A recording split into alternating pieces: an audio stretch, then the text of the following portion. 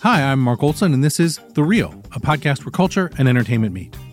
I write about the movies here at the Times, and like most anyone these days, I also find myself watching more than a little television. Between movies and TV, a frequent topic of conversation among my colleagues here on the entertainment staff of the paper is how tough it is for any of us to just keep up. So this show is about the stuff that we're watching and how we watch it. Building up to the Emmy Awards on September 17th, I sat down with Times Awards writer Glenn Whipp and Times television critic Lorraine Ali to take a temperature reading of this year's races. From returning shows like The Americans, Game of Thrones, and Atlanta, to first-year shows like Glow, Barry, and The Marvelous Mrs. Maisel, we try to get a sense of what the newly emboldened Emmys really mean. And then we'll hear Times television writer Yvonne Villarreal's interview with one of the stars of The Crown, Matt Smith.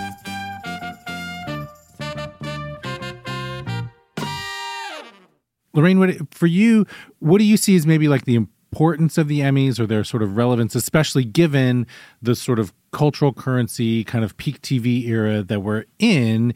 Do you feel like the Emmys properly reflect that? I do. I feel like this year, particularly, the Emmys reflect that. But I do think they have more relevancy at this point, or they're more relevant at this point than the Oscars are, just in terms of reflecting what we're actually watching, what is actually, there's a buzz, but not just on a critic level or not just on an industry level. I think they're a little more populist. But I do think that they have more cultural currency, but, you know, because they aren't the Oscars. I mean, I do think they mean more than they used to mean now that television has become so much more of, I think, reactive to what's going on culturally. But then is that, in some ways, it's like the award season paradox that the Emmys seem more relevant because a show, let's say, like Game of Thrones, which is watched by millions or tens of millions of people every episode, those are the kind of things that they're awarding. And yet it is that sort of like elite prestige factor of the Oscars is the thing that makes the Oscars, and also is the thing, strangely, that I've come to like appreciate and sort of enjoy about the Oscar process. So that in some ways it's funny that there's this weird sort of irreconcilable difference between the two. Lorraine, maybe let's dig into that comedy category a little bit. To me, at least, that the shows that are nominated there, Atlanta, Barry, Marvelous Mrs. Maisel, Glow, those seem much like kind of fresher shows than, say, what's in the drama categories. And what do you make of the sort of those shows that are nominated in the comedy category? I think the comedy category is the most exciting to me because it is the freshest. And I feel like, you know, many of the things in there took risks, you know, and they aren't. Like Atlanta, in many ways, is even a comedy. I mean, you don't even kind of know what to call it at some point because each episode is so kind of different from the last one, and they're not always funny. One was like a horror story. Yes, exactly. And so I think it's one of the more exciting categories. But I mean, even Blackish, you know, if you look at like the comedies that we were looking at like 5 years ago, this list is really exciting. Even if it's Silicon Valley, which at this point is like, it's an old show, but it's still a great show. So it's a good year. It's a good year for these nominations, showing what's new, what's kind of upended what was there before. I know Barry's a show that you mentioned that we haven't really talked about here on the podcast before. Lorraine, what is it that you like about that show? I think that's one that has been a bit of a surprise for people. And it's funny, it's a show that at least, like say on my Twitter feed and thing, I notice people are still sort of catching up to it. Like it's kind of got it kind of a low key, like building momentum behind it. Well, it's funny because, you know, it's HBO, right? And HBO at one point, if it was an HBO show, you're like, it's a must watch. I have to watch it now. But I mean, so much has come out with Amazon and Netflix that I feel like people were kind of like, oh, it's an HBO show. I'll get to it. There's these other things coming out on Netflix that I have to watch right now. But I think it was kind of a surprise in the way particularly with Henry Winkler, which I think his role in there, the premise of it is a guy who's played by Bill Hader, who comes to Hollywood as a hitman to kill someone, but then he decides he wants to be an actor. He discovers Henry Winkler is an acting coach. I think it was just sort of surprising that I think the Henry Winkler piece kind of did it. I totally agree on the Henry Winkler front. I think that is going to be – I think he's going to win, and I think it's going to be just one of the great moments at the Emmys this year. I know you interviewed him, didn't you, Glenn? Yeah. And what was that? Does he have some sense of what this, like, did you get a sense of what this moment means to him? Oh, it means everything to him. This is, when I interviewed him, the nominations hadn't come out. And he's run a very good campaign. He's popped up in the right places. He's been doing interviews. But as Lorraine mentioned, his character is so good on this show. And he is so sweet and so funny. And initially you just think this is a vain acting coach and it's just going to be kind of a one-note thing. But then there's a love story involving him that's just so funny and sweet. And this is his 6th nomination. He's never won. He got 3 nominations for playing the Fonz. I think people just can't wait to give him an award at this. Because, how many people have those kinds of moves in their careers? It's such a great thing to see somebody at his age killing it again with a new role. And now, is there any sort of preference given by the Emmy voters to a debut show like Barry or, say, this first season of Glow and a sort of a returning show like Atlanta? Because to me, it's so interesting to hear, Lorraine, you talk about this second season of Glow, and it may be like, oh, the show may not win for its first season, but maybe as it develops and into its second season. And that certainly is one of the biggest differences between, let's say, the Oscars and the Emmys, is that shows can come back, and that in some ways, like, voters can acknowledge when a show develops, when a show grows, but then you have the sort of opposite side of that where then you get the umpteenth nomination for a show, or a show like Curb Your Enthusiasm that you feel like there's not a lot of enthusiasm for, and yet still it's almost like dutifully nominated. That, Glenn, that's so the way that shows come back, like the returning element of television. What does that wrinkle of like the Emmy process mean, do you think? Well, I mean, with the Emmys, you have to get nominated within your first 2 or 3 seasons. It's very hard after that, no matter how good you are, to plant that flag. That's why a show like The Americans, which is going off the air now, 6 seasons, right? Mm-hmm. I believe so. I think that's right. So 6 seasons. And in previous 5, I mean, this is one of the most acclaimed series on television. It has won 2 Emmys, both for Margot Martindale. It's won nothing, aside from those 2 kind of small Emmys. And it's up for a number of categories this year for a final season that was a really strong finish for the show, I thought. And so it's up for drama series. It's up for lead actress, Kerry Russell, Matthew Rhys for lead actor. But hasn't won much. And so is all of a sudden, are people going to vote for it? A lot of that precedent matters. And there's a strong sentiment that The Americans should win something before it leaves the Emmys, but I don't know if it will. Well, it's interesting because when you look at all the nominees up for Emmys this year, one thing that's kind of consistent is second season shows that were better in their second season than their first. At least in my opinion, and perhaps in the voters' opinions. But Handmaids, Stranger Things, Westworld, we can't really put it in there. But Atlanta, all of those second season. The Crown. The Crown, right. And all of those, you can, and look at Glow. Usually that second season it's never as good as the first season. I mean, that's really tricky. And I think it's interesting that all of these kind of came back. But I love that you're like the one person in my life that has said The Handmaid's Tale second season is better than the first. Who are you hanging out with, Glenn? A lot of people who feel like, they're just wallowing in this misery and, it's just too dark. And I will say, I think that is something of a prevailing sentiment. But Lorraine, maybe you can sort of stump for the show a little bit and tell us a little more about what it is that you like about the fact that they sort of doubled down on the kind of bleakness of the show as they went past the book. With the second season, I don't actually feel like it was more bleak than the first season. What I love about the second season is it shows you how that Gilead came to be. It shows you what led to this dystopian government, this, life in a dystopian, horrible place. And I think it was chilling in that it shows all the parallels of what we're going through today. Was that more bleak? I don't know. Was it more terrifying? Yes, for sure it was more terrifying. But, the thing about Handmaid's Tale is there's these beautiful moments in there that where there is hope, and people can laugh at that, like hope in the Handmaid's Tale. There's these like moments like when they're holding the baby or when, they see, I don't even know, a little piece of music comes in. There's these glimmers of like, there's something else out there. There's something worth fighting for. And I think the idea of we're not beat yet. There's something worth fighting for. We can fight back. And that's where we're headed now. And that's what it looks like the next season's going to be, the resistance. I definitely think it had more fight and kickback than season 1. And I didn't see it as more bleak. I saw it as more terrifying, but I like where we are now.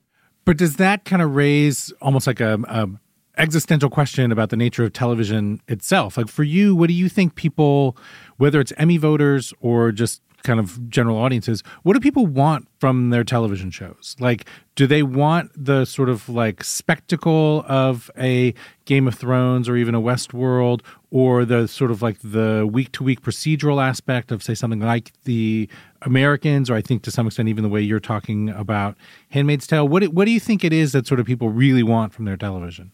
I think it's a combination of those things, right? I mean, if you can watch, dragons slay the bad guys all in one fell blast of fire, that's pretty satisfying. But then, when you need your fears of the real world to play out in front of you in someone else's world, then you watch Handmaids. And then if you just need, the kind of almost background noise of a procedural or whatever it is, an ID show, you can watch that. I mean, I think it's there's a balance, right? Or not even a fine balance. There's just like pick and choose what you need to get through where you are right now. And I think that's what it is. And there's so much out there to do that with that we're kind of in a great place for that. And now, do you think that the Emmys represent the best of television? Like if, again, to come back to the Oscars, the idea of they've had to create this popular film category to somehow, open up the kind of movies that get represented by the awards, are the kind of shows that are celebrated by the Emmys essentially art house television? Are they sort of like the spotlight or moonlight of television, or do they represent something bigger than that? And now, maybe to wrap it up, a year from now, when we're talking about next year's Emmys, are we going to be talking about Sharp Objects? Ooh, I don't know. People are kind of angry about how that ended. Well, I don't know when this show is going to run. I don't know, because people are a little miffed about the pacing on it and, how it ended in the finale. I don't know. I mean, as we talked about The Handmaids, it's too bleak. I'm kind of pissed off about season 2, or people were saying. I think Sharper Objects has got that it's divisive in a strange way. So I don't know about But a year from now, where people still hold on to those feelings, like I guess in some ways I'm so curious about the process and the fact that like a full year from now, this show that is like now the movie everybody wants to be talking about, and yet are we even going to remember it a year from now? Kind of depends on what's nominated or what comes out, what limited series air between now and the end of May. I think, though, there's a lot of people are going to want to give Amy Adams an Emmy because Amy Adams has never won an Oscar. And that's such a big thing with the Oscars, is that Amy Adams has 5 nominations, but she's never won. Here's an opportunity to give her that Stepchild Award. Isn't that the runners-up prize? Yeah, And now we'll take a break. This is Chris Goffard with the Los Angeles Times. I want to share some exciting news. Bravo is turning Dirty John into a limited TV series, starring Connie Britton as Deborah Newell and Eric Bana as John Meehan. It's a scripted dramatic series based on the Dirty John podcast and my newspaper series. A tangled story of love, family, deception, and survival. Catch the new series coming soon, only on Bravo. And now we're back to hear Yvonne Villarreal's interview with Matt Smith. Hi, I'm Yvonne Villarreal with the Los Angeles Times. It's my pleasure to welcome Matt Smith on today's show. Smith is a first-time Emmy nominee this year for his role as Prince Philip in the Netflix royal drama The Crown. Thanks so much for being here. Thank you very much for having me on your podcast. Congrats on the Emmy nomination. Well, that's very, very kind of you to say. Thanks for remembering. How does it feel? It's nice to be invited to the party, frankly. Do you know what I mean? It's nice. It's nice to be invited to the party, and it's nice that it's my final year, and it feels a great privilege. You like the sound of Emmy nominee in front of your name? Is that what happens? Yeah. Really? That's all it is now. No, it's not. That's Until silly. you win it, yeah. Then it's Emmy winner. Uh-oh. And the Emmy loser is, yeah. Well, no, look, I'll take that. It's better than a kick in the knackers, as we say in England.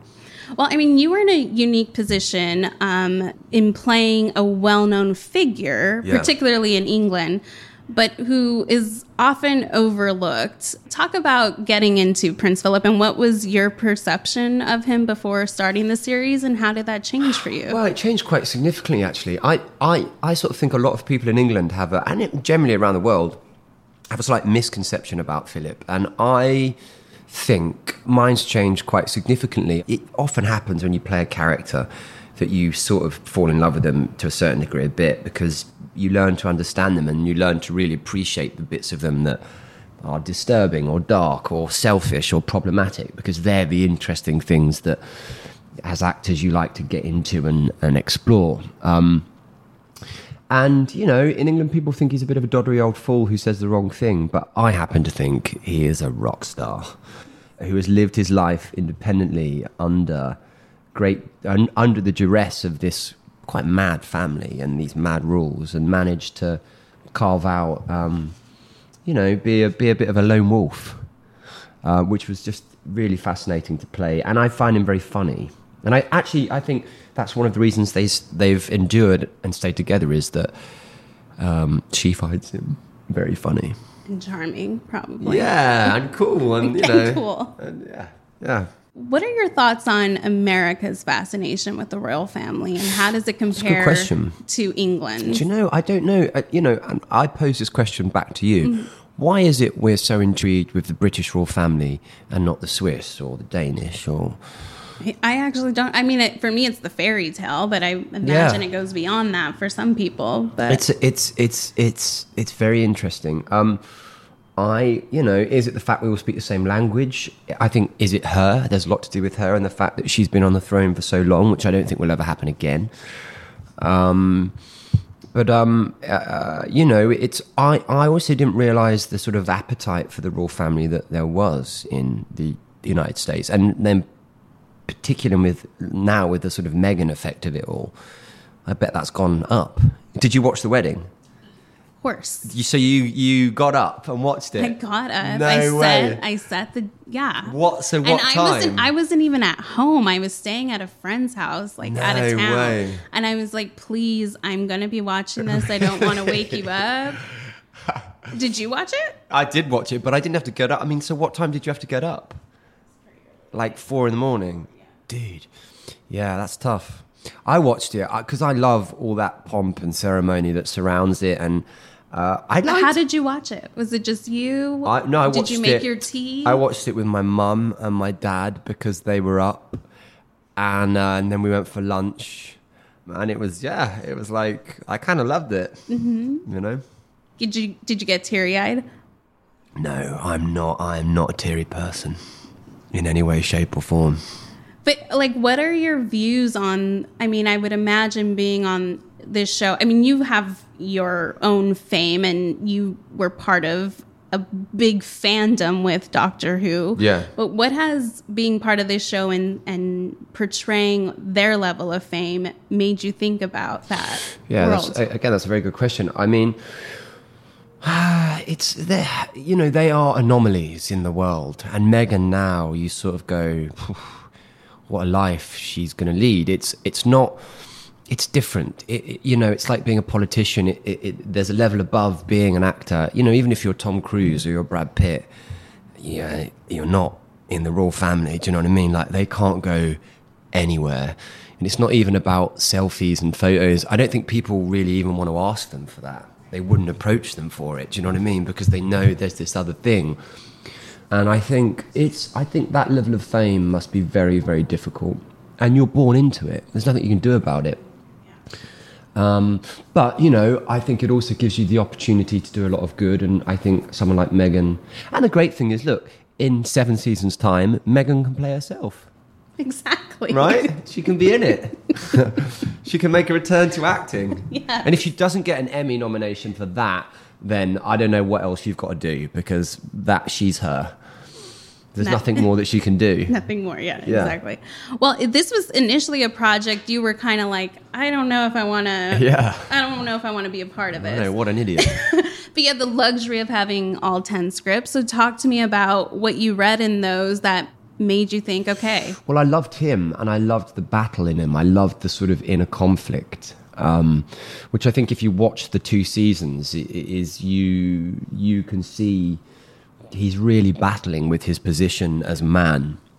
And sometimes he makes very selfish choices and makes the wrong choice. But I was intrigued by that. I was intrigued by the fact that he didn't want to kneel to his wife, by the belligerence, by the maleness, And I thought those things were exciting to explore. And just the quality of the writing, the quality of the cast, the quality of the directors that were associated with it. I thought, interesting, interesting. And as an actor, quite exciting, I suppose, really, because it's, I've realised that he's not come out of it with great popularity from people I meet sometimes, but I love him, you see. And I think, hopefully, when you watch it, you realise that deep down he does truly love her, but that it's, that he's at times being foolish. But, and they, this isn't a spoiler, they are still together. Right. They did endure, they did get through it. There is something that has connected them. And I think what's interesting about it as a piece is that it presents them universally in that yes, they are the royal family, but also this could be any other relationship where someone makes a mistake, or someone is feeling usurped, or someone is feeling like they don't have a voice, or you know what I mean? And that there are universal truths about it that are not exclusive to the royal family. Well, there's powerful moments in the silence. Talk about working opposite Claire Foy for these past 2 seasons and what she brought out of you. God, it's been a dream. She's such a good friend now, Claire, actually, as well. I mean, I think she has such diligence and precision and brilliance as an actor, and is someone that I greatly admire, professionally and indeed personally. And we're lucky we got on so well because we spent so much time together on set, and often that means there's a lot of downtime and you're doing this or you're doing that. So we got to hang out, which I enjoyed greatly. It was a joy really from start to finish.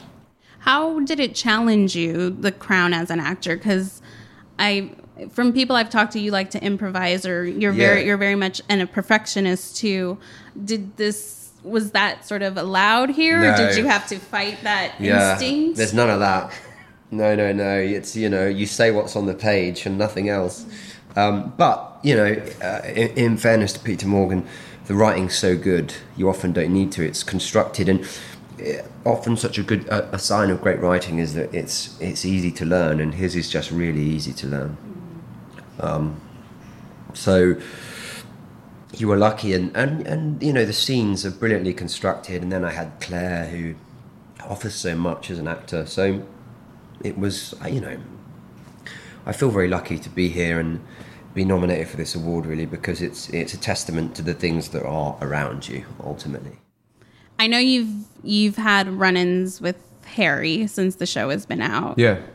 Does he say anything about your own? I couldn't possibly comment because it would be remiss of me to But he at least knows you're on this show to exchange. That is about his family. Yes, I'm pretty sure he does. I think that's pretty certain. But